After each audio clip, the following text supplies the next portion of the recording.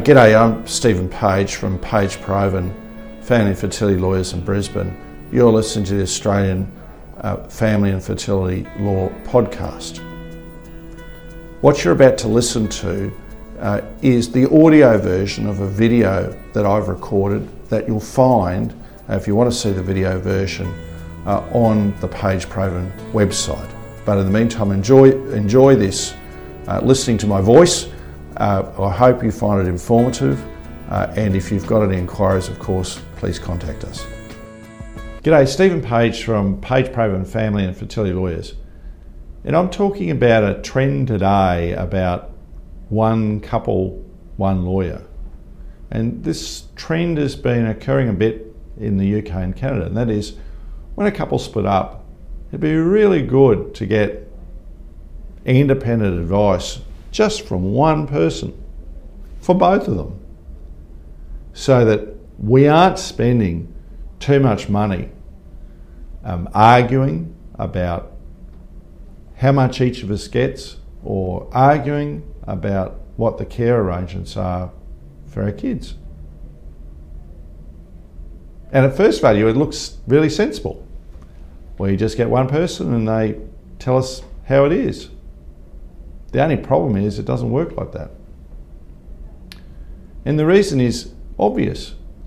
For lawyers, we have ethics, and please spare me the joke that lawyers don't have ethics. We do. We're bound by them. We have a whole series of them. If we don't comply with them, then we're in trouble. And one of those, the most fundamental, is we act for someone. And if there's a conflict or potential conflict, then that can put that someone in peril, in legal peril at least. And so that then becomes a problem, because if you're supposedly this independent, impartial person, you may be breaching ethics unless you disclose to both that you're acting for the other side as well. Okay, well, it might be a limited role.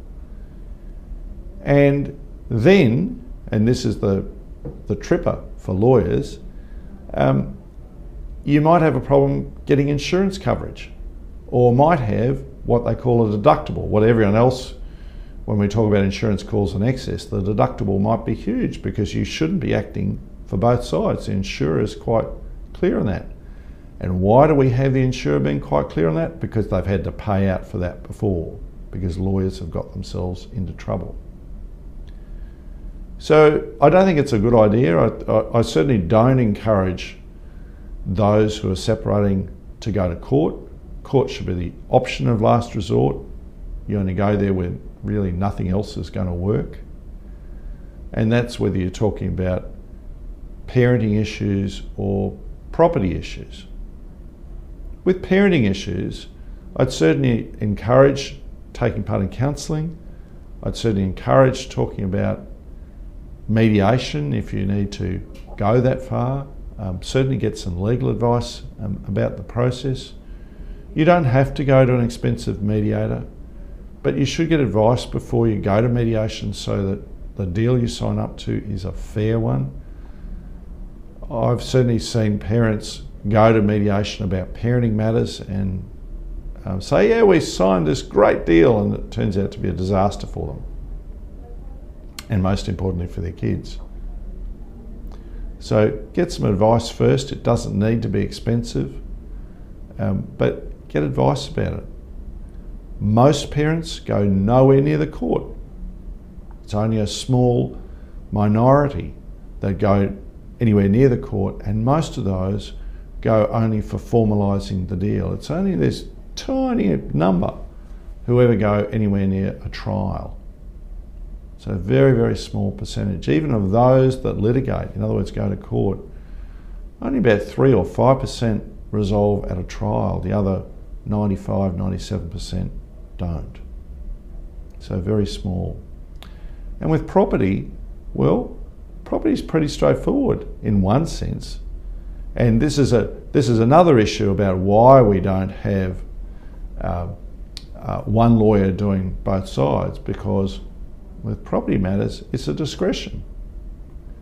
And it's a discretion on the part of the judge about what each side might get based on contributions and future factors, looking at the overall just and equity or fairness of the proposed deal, taking a holistic approach. And what might be good for one side may not be good for the other. We're not like New Zealand when it comes to property settlement, where we say all these assets are out. Basically everything in Australia is in. And if everything is in, how do you account for one party coming in with most of the property at the beginning? Or how long they've been together, or having kids together? And so we have a range. And again, it's good to get independent legal advice about what the likely range is, to be focused on how much it might cost to resolve and what that means in terms of percentage, actual real dollar terms for you, for both and for the range. And once you've got that information in your head, go off and get financial advice, go and see a good financial planner, and if you're intending to keep a house or buy a house, go and see a mortgage broker. And armed with that, then you'll be in that powerful position at the beginning to hopefully resolve the matter quickly through negotiations and, if necessary, mediation, but to do so speedily in a business-like manner for the most important decision, financial decision of your life. You want to make sure you do it right first time, going to see one person for both parties where there may be a clear conflict and the lawyer might lean to one side or the other depending on who the party is. Just avoid. Thank you.